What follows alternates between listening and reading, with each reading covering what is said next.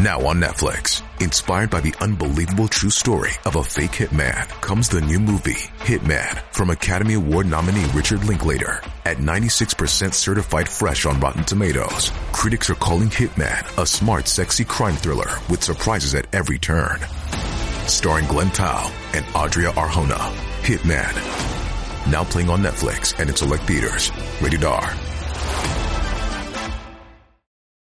This episode is brought to you by Shopify. Whether you're selling a little or a lot, Shopify helps you do your thing, however you cha-ching. From the launch your online shop stage, all the way to the we just hit 1 million orders stage. No matter what stage you're in, Shopify's there to help you grow. Sign up for a $1 per month trial period at shopify.com/special offer, all lowercase. That's shopify.com/special offer.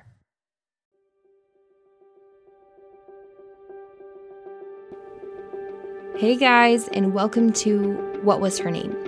The show where I will uncover the stories of domestic abuse survivors. I'm your host, Maya Hoover.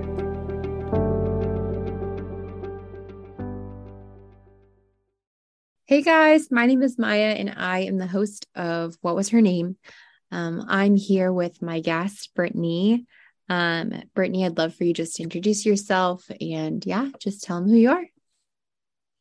All right, so I am Brittany Bishop. I am 19 years old, and my ex and I met when we were in elementary school, but we actually didn't start dating until 8th grade, and it will be 2 years this November that I've been out of this relationship. We broke up senior year of high school. I didn't know anything. I thought I was in love, but looking back, that wasn't love. And just the mental abuse that came with it is just something that I wasn't able to recognize because I was so young and still learning so much. Yeah. So how did it start for you? Where did it start for you? I know that it was in high school and you're young, or you were in high school or middle school? Middle school, 8th grade. Middle school. Okay. So where did it start? The question I always have, and I'm always so curious about, is what was he like in the beginning? And how did it start? Well, honestly, it did start from the beginning, just the little things of being controlling over who I talked to or hung out with. Whenever we started dating, I had to remove all the guys off of my Snapchat. I couldn't talk to them. I had to end all the streaks. And anyone that I messaged, it couldn't be a guy or anything like that. And I actually stopped going to church on Wednesday nights because he didn't want me to go because there are other guys there. It's almost like a jealousy thing for him. And I just started cutting people out of my life. And those church friends I had grew up with, because I grew up in the church and they were like my brothers and my older siblings. I just had to cut them out. And I wasn't seeing any of my school friends outside of school anymore. And he would just honestly fill my head with these lies about people that I grew up with, saying that they didn't like me anymore or that they would talk about me behind my back and just little things like that. And even to the point where I had to ask him what I could wear. If I wore shorts, they had to be a certain length or else they would be too slutty, or a hoe would wear that. And it didn't matter where I was going, church, school, just out to the grocery store with my mom or dad. I had to send him a picture of my outfit to make sure it was quote unquote okay with him. Wow. Yeah, it was rough. And being so young, I was like, oh, okay, he just cares about me and stuff like that. But now since I look at it, I'm just like, what in the world? Why did I put up with that? That behavior of being so controlled at only 13, 14 years old up until I was 17. Almost 4 years of my life just being controlled by him. Yeah.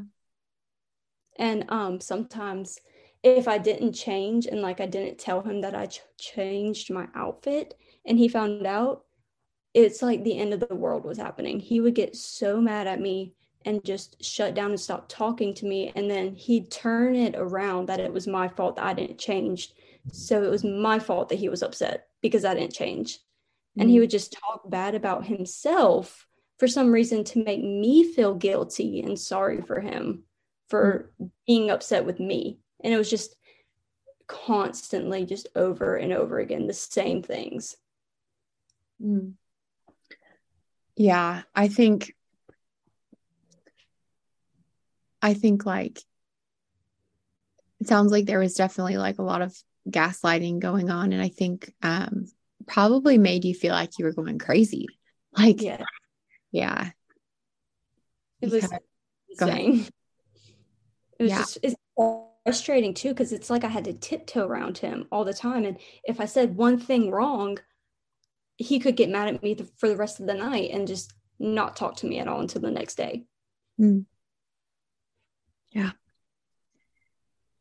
And everything I did, I feel like I did it to please him. And so I wasn't happy. And my parents even told me that after the relationship ended, they were like, we could tell you weren't happy at all. But it's almost like they were like, well, it's a learning thing. Like, I didn't really want to say anything, but sometimes I'm like, you should have said something because I was hurting and you saw it. So you should have like said something to me, but it was a lesson learned for sure. Yeah. I feel like for parents, I think sometimes like parents, I've noticed that it takes a while for them to intervene. I think a lot of times like people just don't know how and what to say. But I think a lot of people who I've talked to like feel really similar where they're like they get out of the abusive situation and then people are like, oh, I knew like you weren't happy, or I knew like something was wrong and he was off, and it's like, why didn't you say something? Like, you know. But I think sometimes a question that I ask myself and I had to ask myself was like, okay, well, would I have actually listened? Like if people said anything, I think I was just so enamored by him and I'm so just stuck too, I think in that cycle, that it's really hard to listen to people who are on the outside looking in, because I think a lot of times we feel like they don't get it. And I think especially when he's trying to turn you away from the people who love you the most, and it's creating an isolation, right, from you and those people who you trust. Absolutely. And I would even put him over my family. Like whenever my family had things planned, if he had something planned, I would go to him. I wouldn't go to the thing that my family had planned. And it's something that I regret, but it's like he had all that control over me. I was like, well, if I don't go with him, I could miss out on something and he might get mad at me, or just the fear of him getting mad at me for anything was just always in the back of my mind. Yeah. Yeah. When did you realize that something was wrong? Like, where was the point where you realized that you are in a situation that like, this is not good? There were a few times, a few little things. I would say one time in particular, my family took a weekend trip to Atlanta, Georgia to see a Braves game in the middle of May. So it is like 90 degrees already. And so we were getting ready to go to the game and he asked me to show what I was wearing. And I was wearing shorts and a Braves t-shirt. And he was like, you can't wear those shorts. Like they were Nike athletic shorts. It was hot. I wanted to not sweat. And he was like, you got to change. You got to change. Like, that's so slutty. Like, why are you going to wear that? So to please him, so I could have a good time and not worry about him being mad at me, I wore jeans in 90-degree weather at like an afternoon game where it's scorching hot and I was sweating my tail off. And my parents even asked me, why are you wearing jeans? I was like, oh, I just didn't shave my legs. Like, that's why I'm wearing jeans. I didn't shave my legs. I don't want people to see my hairy legs. And I was miserable during that game. And just getting mad at me for the littlest inconvenience to him is really whenever I realized that something was wrong. It's like the narcissistic behavior almost. Like he just wants that control and he has the entitlement of the power over me. And also just turning everything back on me as if it was my fault. And it just felt like I did nothing right, like everything I did wrong. And I just could never please him. And when I did please him, it's like it wasn't enough. Like he never showed me that appreciation. And it's like I would just be so focused on his happiness and just trying to keep him happy that I didn't even focus on myself. And just the fear of him belittling me, saying like, if I did something wrong, for instance, he would look at me like I was stupid, or he would say, why did you do that? Like, that was wrong, or that's going to make me upset. Why would you do that? And just making me feel like the worst person in the entire world. I think that, like, I think a question I have just for you is like, what do you feel looking back now? Like, I guess, like, what was like the driving force for you? Obviously, like when you're in the midst of abuse, there's a cycle and they're not always bad or always controlling. And then it starts to increase, like the abuse gets worse, or like they become more and more controlling, more and more manipulative, more and more violent. Like what for you do you feel like in this time was the driving force for you to like continue to stay? Like, did you feel like you were afraid of him, or did you feel like you like, I don't know if that makes sense. I'm gonna have to like kind of edit this part a little bit, but I'm just curious, like what made you like stay? It was honestly his family. His family loved me, and I loved his family, and I still do love his family a lot. And I guess that's really it. It's just his family. Like they were incredible to me. They treated me like their own. And it was, yeah. And honestly, because I was so young and I thought I was in love, I just always said like, oh, I love him. I can stay. Like, I'm not going to break up with him. If anything, he's going to break up with me. And that's how we're going to end. And things like that. I guess also like, I just didn't want to be alone because like we basically grew up together throughout school, and we were best buds before we started dating, and I just didn't want to lose him as a friend or a boyfriend. Yeah. Just the mindset of going through high school with somebody, like just didn't want to leave him because I didn't have my friends because I had cut them out. So I really had nobody if we had broken up earlier. Yeah. I think that's something that's hard to identify like while you're in it, but I think like a big, just for people listening, like a big red, like obviously I'm not a therapist. Like I'm not a therapist, but I am an abuse survivor, right? Like interviewing other survivors who've experienced emotional, physical, psychological abuse. And it's so similar to like, if someone, let's say that, there's a mental illness and somebody has anxiety, like an anxiety disorder or schizophrenia or bipolar, like there's symptoms that match those illnesses. And with abuse, there's also like, in my mind, like symptoms, right, that match abuse. And so in the beginning, hearing people's stories, I was like, this is crazy. Why does your story relate to mine? Like, why did this happen to you? And then we interviewed more and more people, I'm like, it's because it's abuse. Like the symptoms of abuse are very similar. And not everybody's story is ever going to be identical. It's all individual to our own experiences in person. But I think isolation is a key like symptom of abuse. It happens usually pretty early on. And I think that's a big red flag. When somebody who you're dating isolates you, whether it's like that they just don't want to, like every time that you want to hang out with your friends, they just don't want to go and they just want to be with you and they just want to hang out with you and don't ever want to like be around your friends. Or if they always have something negative to say around your friends, or, like for me, it was like he would confess like thoughts about my friends. And so I didn't want to be around my friends because I was trying to protect my friendships, because I was like, if I'm around them, then he's going to confess that he like has a thing for them, and then I can't be friends with them, because I was at that point too insecure to like be around them. And so for you, like that isolation, I think it's like hard, because it's like once you are isolated and then it continues and continues, it's like you look around and your community is not there.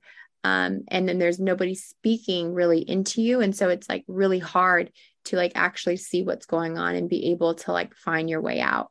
If a guy or someone new had Snapchatted me, that I deleted that conversation so he wouldn't see nothing. Not that I like was cheating on him or was flirting with other guys within a conversation, but just in case he thought that and didn't believe me, I just needed to go ahead and delete it, even if it was just the simple conversation of, hey, how are you? And just what I felt like a mom to him more than a girlfriend. Every time I'd come over, which was almost every day, I did his laundry. I cleaned up his room and tidied it. I did his chores, which was usually after dinner. His parents asked him and I to clean up the kitchen and do the dishes. But what they meant was me clear off the table and then him do the rest of the dishes, because it's not my job, because it's not my house. But I would do all of that for him. And I would just make sure that he was content and happy like a mom would her child. Just making sure that everything was right for him, and that I put him before myself, and that he was just happy and had the cute little smile on his face, and that nothing was bothering him. Did his family, what did they think? Like, because like you guys were pretty young, so like did they notice this was happening, or like what was their, did they say anything? I honestly don't think they truly saw it, but I know they saw something. So about 9 months into our relationship, less than a year, we did lose our virginity to one another. And it kind of was, it wasn't planned. It was kind of like oh, we're alone, and we, started kissing and everything, and it led to having sex. And even though we both agreed to it in that first time, just afterward, it just didn't feel right to me. Like, it felt more like a chore. Like, even though that was literally just the first time that we had ever done it, it just felt like a chore.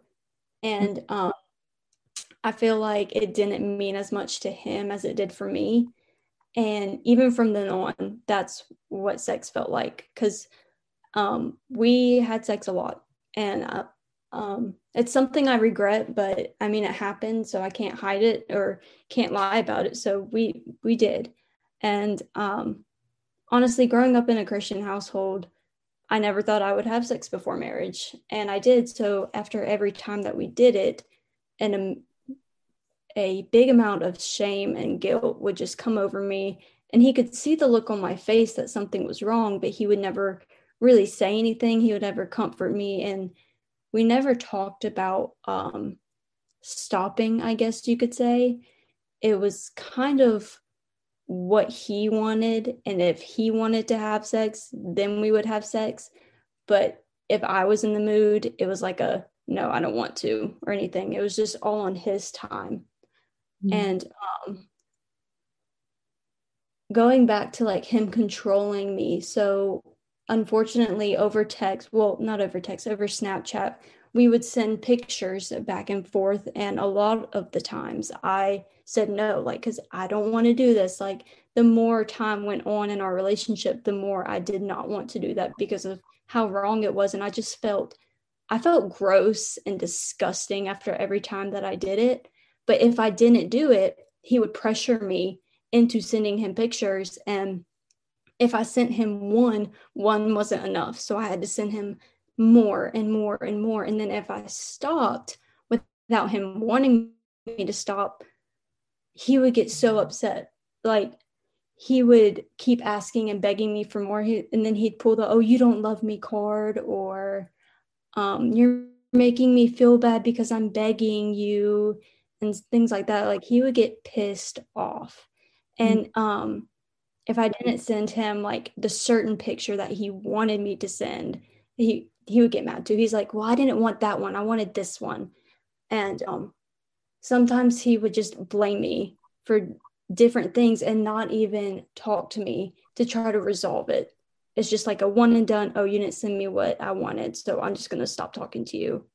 And along with that, there was countless of times that he manipulated me into having sex with him, as in he knew I didn't want to, but he would keep just pressuring me, and he would just end up convincing me to do it. And I honestly did it to get it over with. Like I was just being submissive so I could stop hearing him complain or just constantly beg and ask me. And honestly, having sex with him and sending all those pictures, it was just a way to keep him content and happy so he wouldn't be upset with me. And it came at the cost of my happiness, my morals, and it really, now that I look back at it, it made me have a bad image of sex in my mind. Like I didn't know what it was supposed to be like anymore because of that. And I became depressed because of it. Like every time he would want something, I would just immediately be like, here we go again. And I would just prepare to for him to get mad at me if I didn't do something right.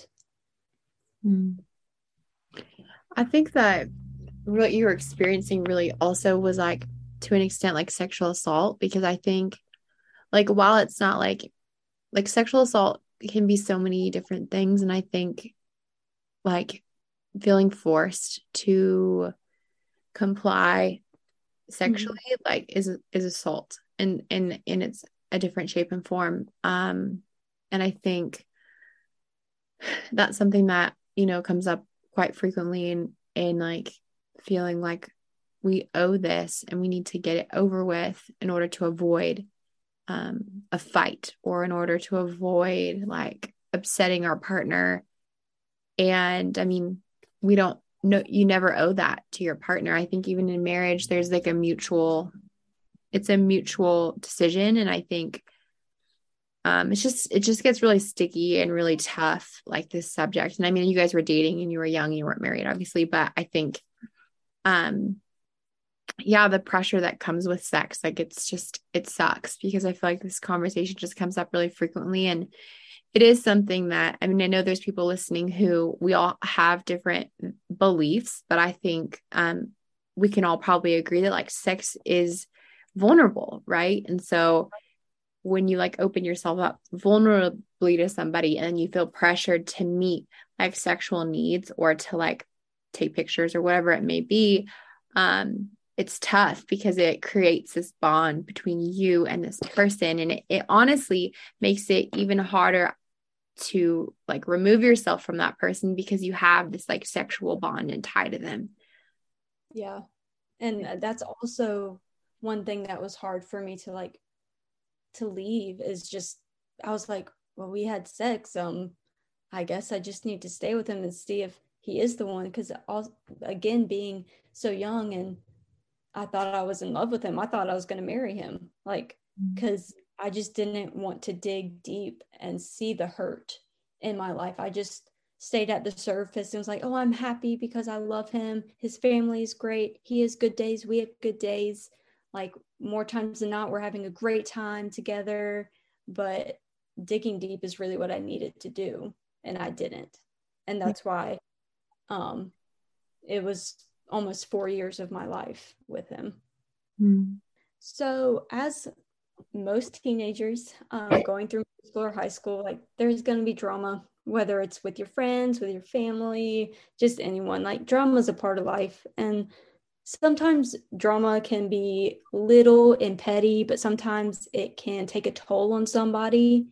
And sophomore and junior year of high school was hard for me because I was a cheerleader, and there was a whole lot of drama on the cheer team, and just people would say hurtful things to me because I was the coach's daughter.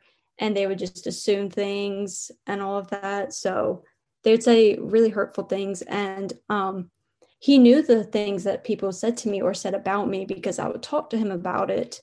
And he would sometimes use those things as like a threat to call me those things if we were in a fight. Like if we were in a fight about something, he would bring up the fact that somebody said this about me, and he would be like, well, I'm going to call you this if you don't stop. And I'm going to make sure you know that this is true if you don't stop saying this, or if you don't stop doing this to make me upset. And just things like that. And it's just, that really tore me down because I was being belittled by other people, but to turn around and come and be belittled by him during an argument. It could be any type of argument, whether it was little or a big one. So because of just the constant like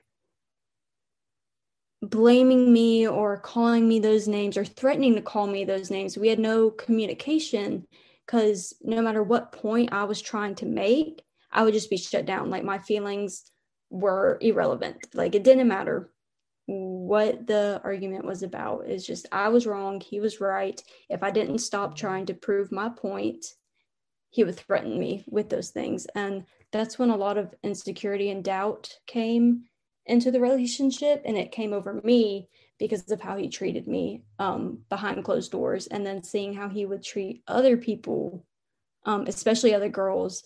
I would just kind of look at him sometimes and be like, really? Like you're sitting here being the perfect gentleman, and then 2 hours before or even 2 hours later, we're going to get into a big fight and I'm going to be treated like shit and you don't care. Yeah. And he would, and the funny thing is, like, I had to remove all the people from Snapchat or stop talking to these guys, but he could still talk to any girl that he wanted to over Snapchat. He could do basically anything he wanted to, but I couldn't do it as well. And sometimes I would get jealous, but sometimes I wouldn't. Like it was a 50-50.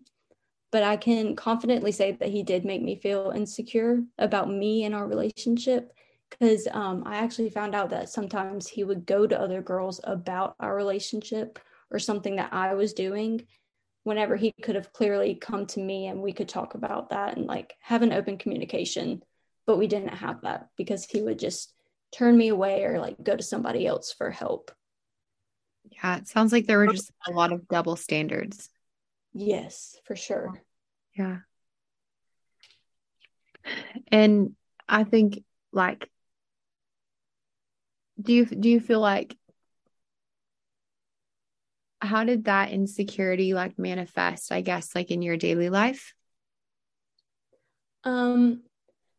Comparison for sure, because the other girls that he would Snapchat or talk to, or it looked like flirting to me sometimes, like I would just compare my body to their body, like they were fitter than I was or they were bigger than I was, because basically up until high school I was like less than 100 pounds. I was like really, really skinny at a high metabolism, and being a cheerleader, obviously I was active a lot, so I wasn't very big or anything. So the other girls he would be around, I would just start comparing my body type to their body type and wanting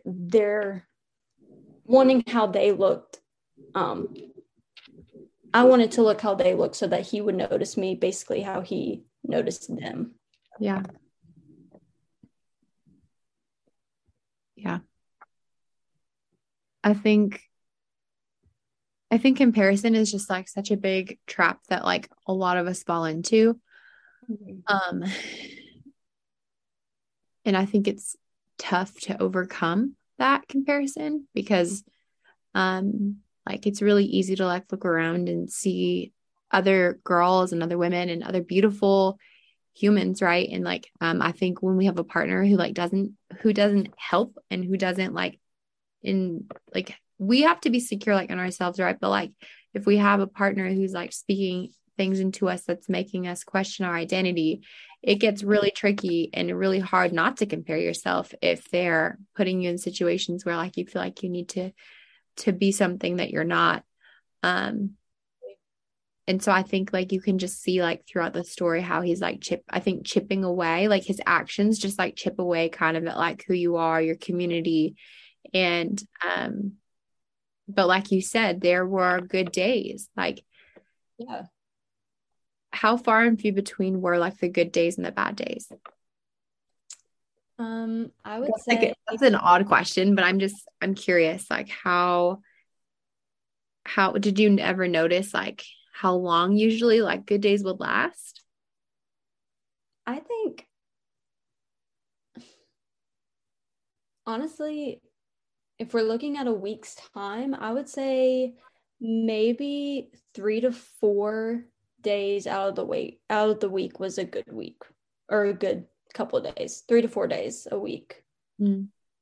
So it would happen a couple of times a week. At most, maybe like 3 times a week would be like a bad week, I guess you could say, of just like petty little arguments and him shutting down and not talking to me, or me having to apologize for something that is ridiculous. Just little things like that. And if it was like a bigger argument, those would usually last like maybe 1 to 2 days. Yeah. Yeah. What was the most like obviously the entire relationship like it was really challenging and difficult, but what was like the most painful part of your story looking back now? Yeah, honestly, during the relationship, the most painful part I would say would be me allowing him to like degrade me and belittle me, and just the sexual part of it for sure, because that really put me in a state of like, wow, like I'm never gonna have a first time again with anybody. Like this was it, and it wasn't good at all. Um, but the most painful part of like my entire story or testimony, I would say, would be after we broke up, because of going throughout high school, 4 years with him. He had so much control over me. I couldn't do anything that I guess you could say a normal high school student would do. Like I couldn't go out and have fun times with my friends, late nights, and things like that. So, because of that, I spiraled down, and I guess you could say I had a rebellious stage for about 7 months. I was basically just trying to prove to him that I could do what I wanted. And I took back the last like 4 years of my life, the high school experience that I missed out. And it wasn't a good time because I lived solely for myself and I didn't live for the Lord. I stopped going to church again on Sundays this time because I had a job, and my job, I worked on Sundays. And even though I worked on Sundays after church, I still didn't go to church. I just made the excuse that I needed to sleep and get a good breakfast before I got up and went to work. And I would go to parties. I would hook up with people and smoked weed. I vaped for a couple months and get blackout drunk whenever I went to parties. And I was even sexually assaulted during this time, but I didn't realize it until over a year later from actually listening to your podcast. I realized that that was sexual assault, and that just hurt me even more, even though like I'm out of this relationship. It's just the aftermath of the relationship is what has hurt me. I believe it was February of last year. The thing is, like, I wasn't even drunk. Like, I went to a friend's house to spend the night because there was just a few of them over there. They had been drinking and smoking, but I got there later, so I only had like 1.5 drinks, so I was fine. And this guy had texted me. He was like, "You want to come sleep in the bed with me?" I was like, "Oh, okay." Like, me being oblivious to what he meant by that, I literally thought that we were just going to sleep, and that didn't happen.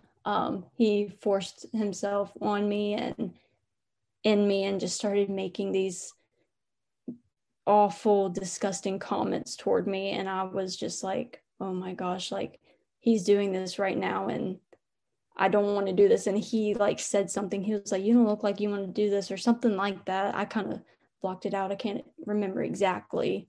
Mm. And yeah. And after like he had finished or we finished whatever, I got up and I just fell asleep on the couch and I cried myself to sleep. I was like, I can't believe that just happened. Mm. Like it was Wow. it was rough. And I'm so like sorry. I didn't realize it until a couple months ago after finding your podcast and listening to these other women's stories. Yeah. I think like in this phase, like the most painful part of your story, I think it's interesting, but not at the same time that like the most painful part of your story is actually the aftermath, because it's really painful and hard. It's excruciatingly difficult to repair life after Right, it is. an abusive relationship. And often, like me included, like you want to feel loved. And I think there's so much trauma to process that it's easier sometimes to numb ourselves than it is to deal with it. It's easier to find temporary satisfaction than to heal. And so that's why, many of us like, and it's so easy to turn to like drinking, partying, hooking up, because it's like a temporary satisfaction, but it doesn't actually like heal or satisfy anything. It's just a momentary satisfaction. And like in this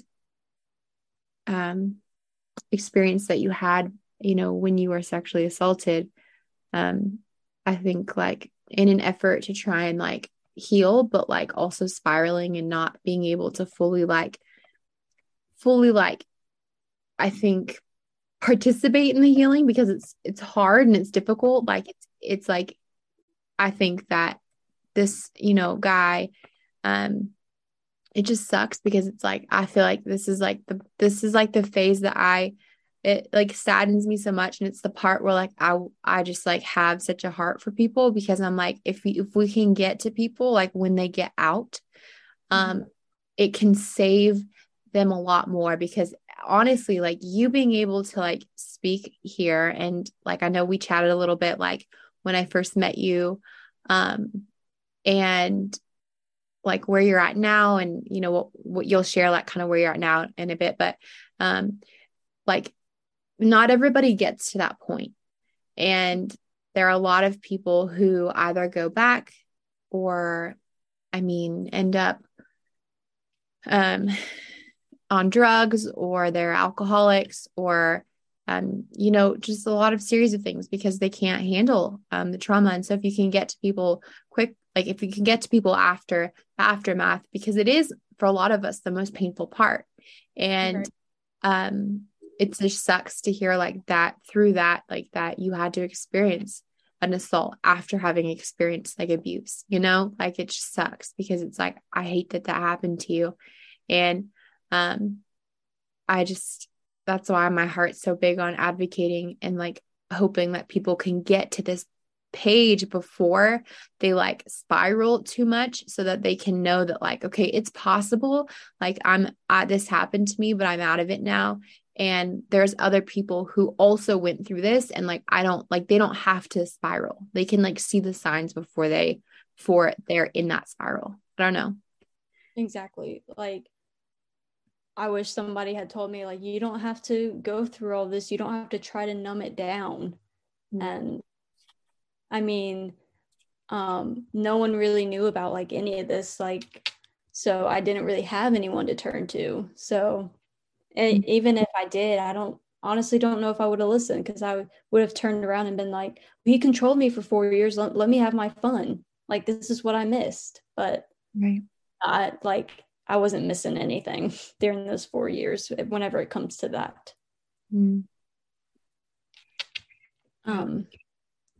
So yeah, during that 7-month period, really, I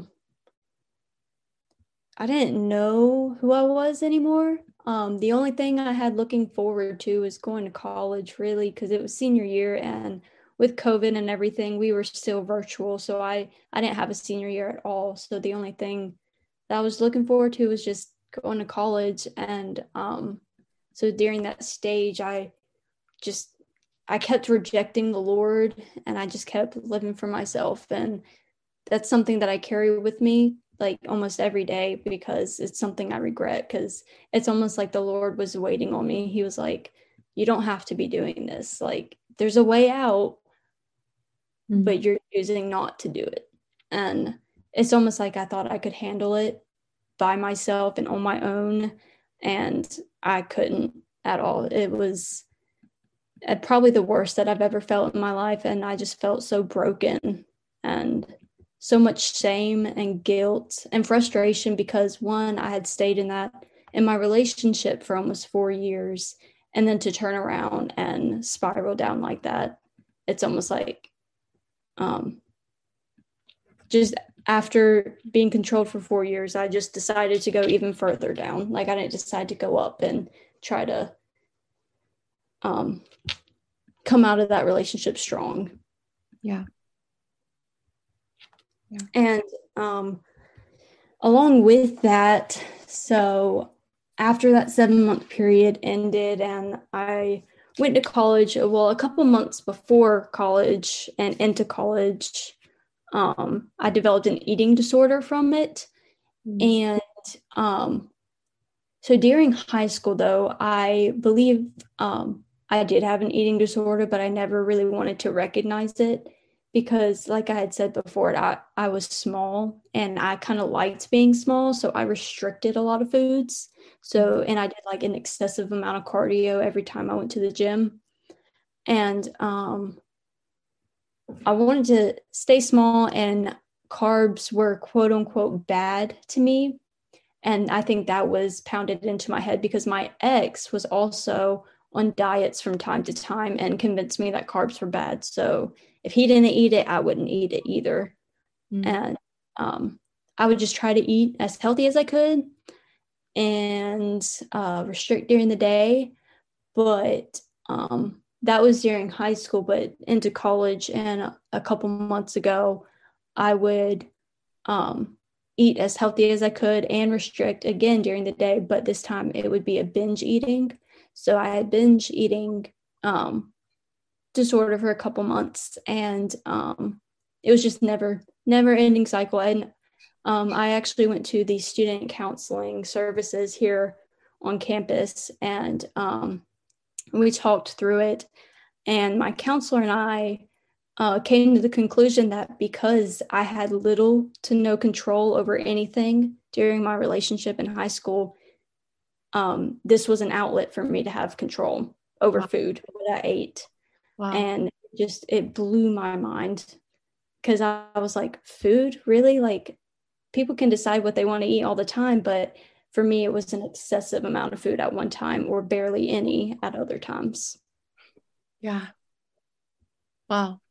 I think that's that's like so insightful because I don't know if you know this, but not to like minimize like what you're saying, but like so when I say this, like it's so common to have an eating disorder after or during abuse. I actually, I don't think I ever talk about this in the episodes. I'm not really sure, but I actually also struggle and have struggled with an eating disorder for the last like 5 years. And it started when I started dating my ex-husband. And then it was like the very similar to you. Carbs were bad.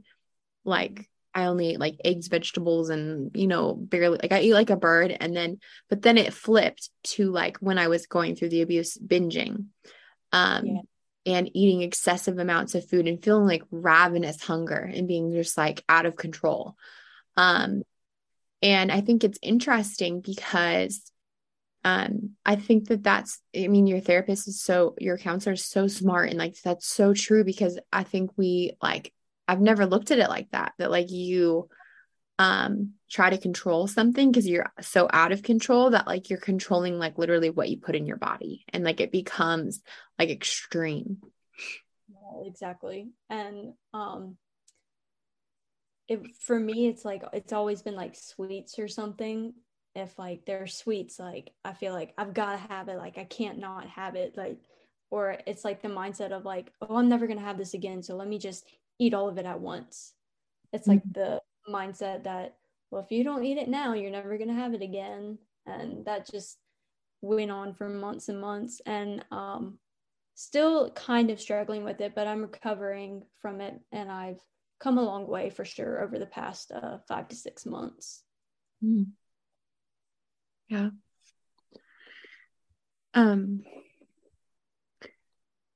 So you've been out of the abusive relationship for how long? November of this year would be 2 years. Okay. And what made you leave? And how did you do it? So, about 6 months before our relationship ended, I was just feeling stuck in it.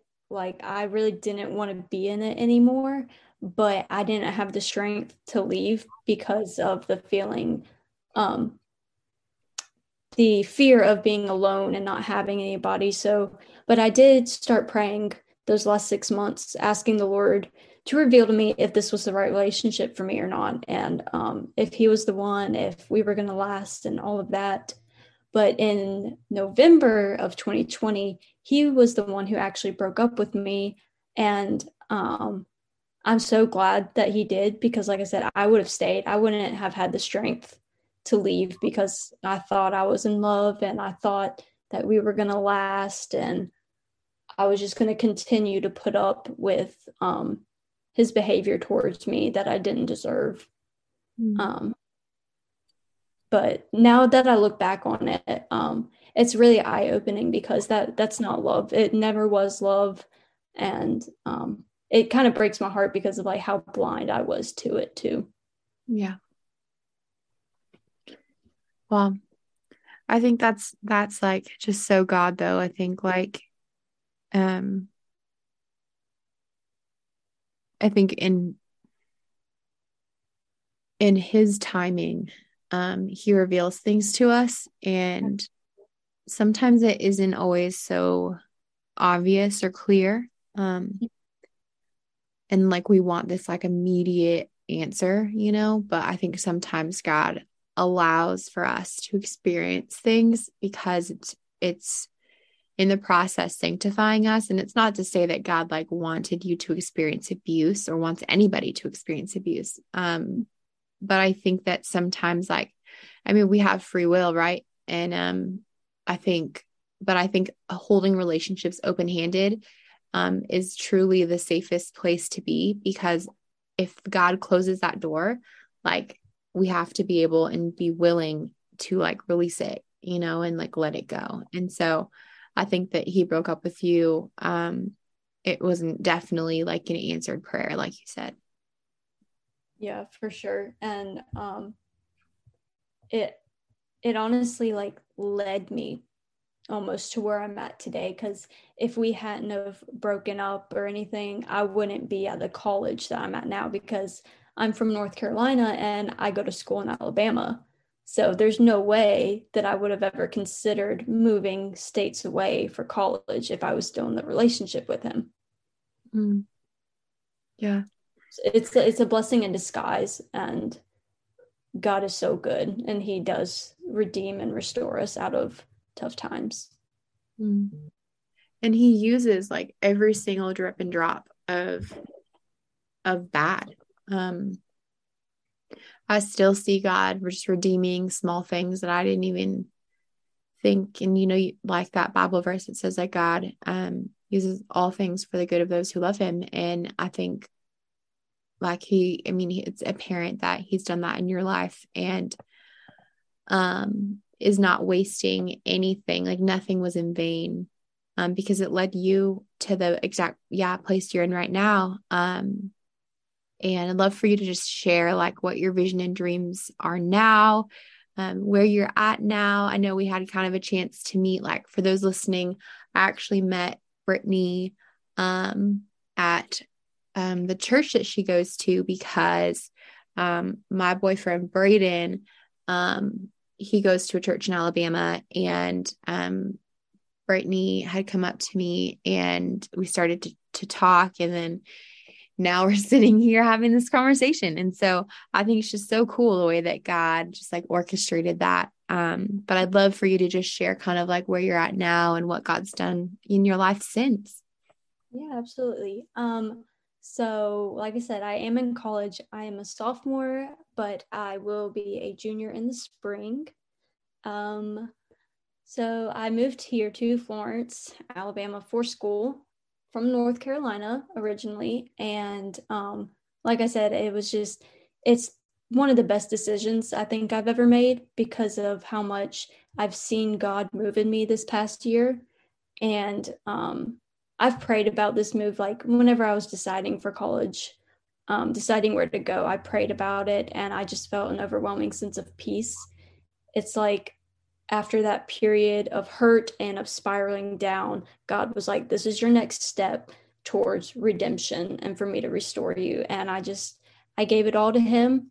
And I met my current boyfriend last summer over freshman orientation, and he's amazing. He's so great.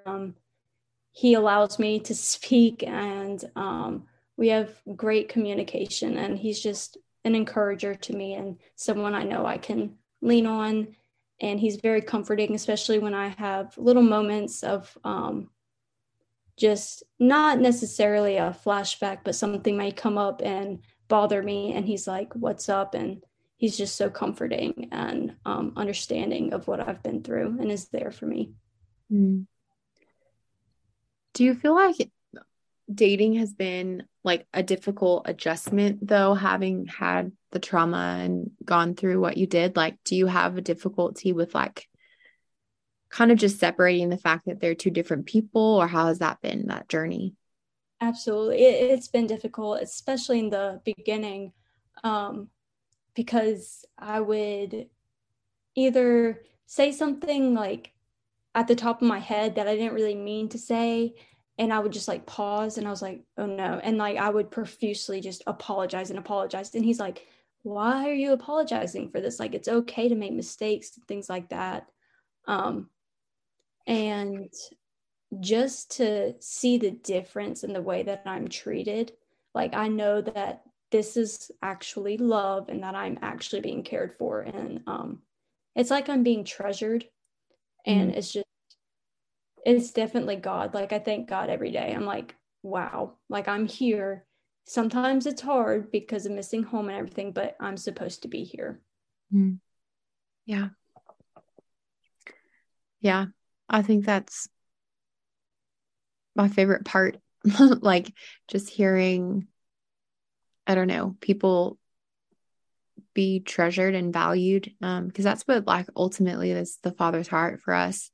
And I think having experienced something so painful where somebody didn't value you and didn't have anything to do with who you are, right? But everything to do with the fact that they didn't know who they were in Christ. And I think like God just redeeming everything and like you being able to be loved and treasured the way that, I mean, God sees you, and the way that God loves and treasures you is that's what it's about. That's what love is about.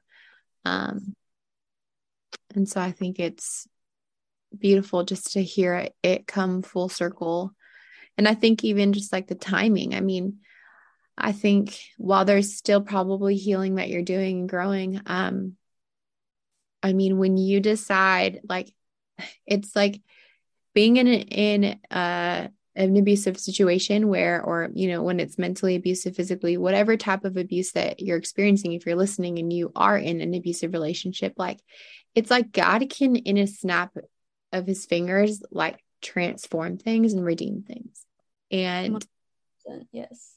yeah, it's not like, okay, well, it's going to be like it's just impossible. My life's over. Like, I can't do this without him. I'm, worthless. Like, it's like God can use and will use every ounce of what you've been through, but he will not force it, and he will not just take it. Like, you have to allow him to transform your life and to be able to close the doors that need to be closed and open the doors that need to open, and you have to walk through them. And I think that, like, just hearing your obedience to God and the way that he's redeeming everything in your life is just, it's my favorite part. I think that's what it's just my favorite thing to hear. And my favorite, like, part of the episode is always like the ending, when I can hear like where you're at now.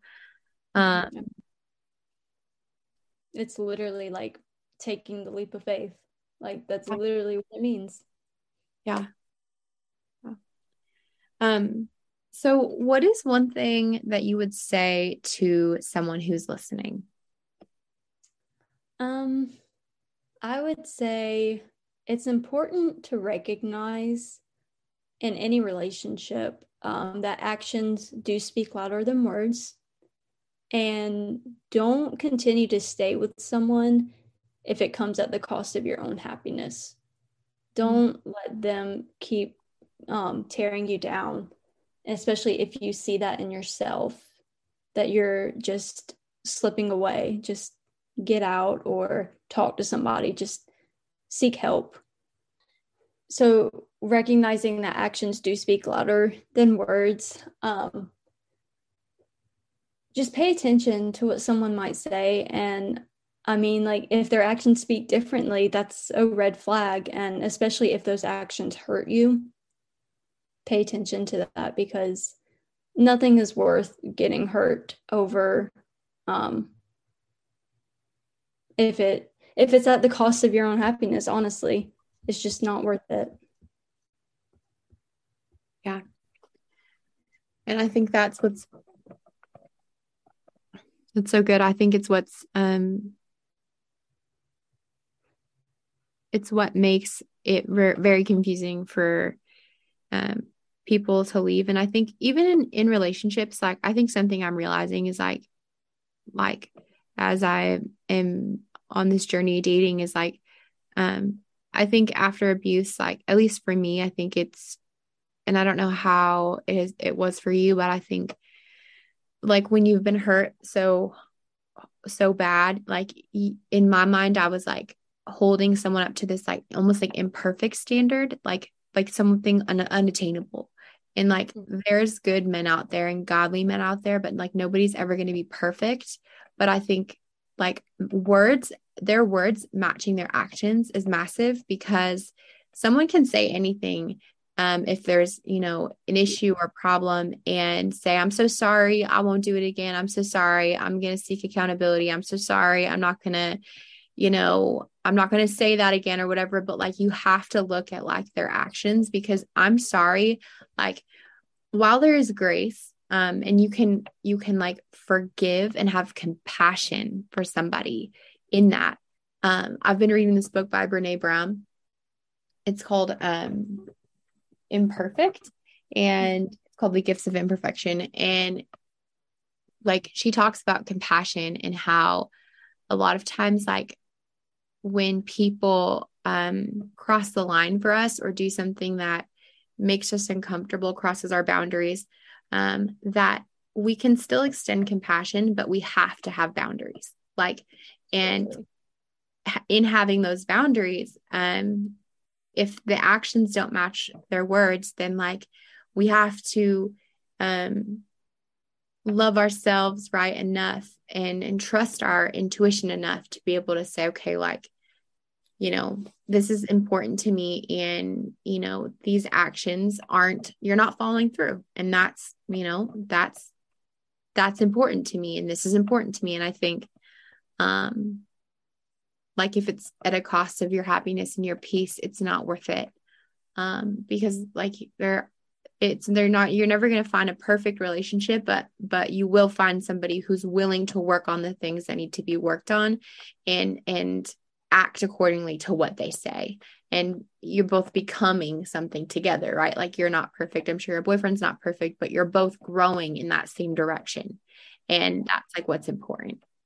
Exactly. And like whenever we first started dating, like this was my first relationship since my ex. And especially in the beginning, I was like, it's almost like I was waiting for something to go wrong. I was waiting for him to get mad at me or me to get mad at him or just some event to happen and it all go wrong, because that's what I was used to. And but thank goodness that nothing like that has happened. And yeah, it's just crazy how different the relationship is, but in such a great way. Yeah. Yeah. It makes me happy to hear that like you're in a healthy, steady relationship. And I hope that people listening can like hear that and just see like, yeah, that it does exist and that it is out there. And I'm just super grateful that like you're willing to come on and share your story. Because I think that there's a lot of different age groups that listen to this podcast, and you were really young when it started. And that's kind of like where it starts. Like I know that you do youth ministry, right? Or you do young adults. Yes. Yeah. I think youth or young adults, I mean, both. I think we're just so young and so like in a sense naive that I think like it's a different perspective that I haven't had yet to record someone who's talking about abuse. I guess that happened so young. Maybe there was one in Teresa Mitchell's episode. She was in high school and she's like in her 40s or 50s. And she had said like, this is the first time I've ever shared it sober. And I was like blown away because I had no idea until she said that. And I was like sitting there like, whoa, no pressure. Like, oh my gosh, like this is the first time you've ever shared this with when you were sober, you know? And it gives a different perspective though, because I think maybe there could be a good chance that there's high schoolers or middle schoolers. I hope that, I mean, this is not a censored topic. And I mean, there's a lot of stuff on this podcast in general that can be a bit triggering. But I hope that people are listening, and I believe that there are people who will listen that will find this and that can resonate and relate, or maybe even just realize like, whoa, that relationship I had in high school or middle school, it was like he was actually like emotionally and mentally abusive. He was manipulative, you know, or that was not actually consensual sex, and can work through that and heal. So I know God's going to use your story, not just here, but, you know, around you and with like maybe even young adults that you're working with. So, yes. Yeah. Well, Brittany, I'm super grateful for you coming on here. Thank you so much for having me. Yeah, no, of course. Hey guys, tune in next Thursday. We have, another story coming up. We have 12 stories, so 12 episodes this season. And yeah, see you next week.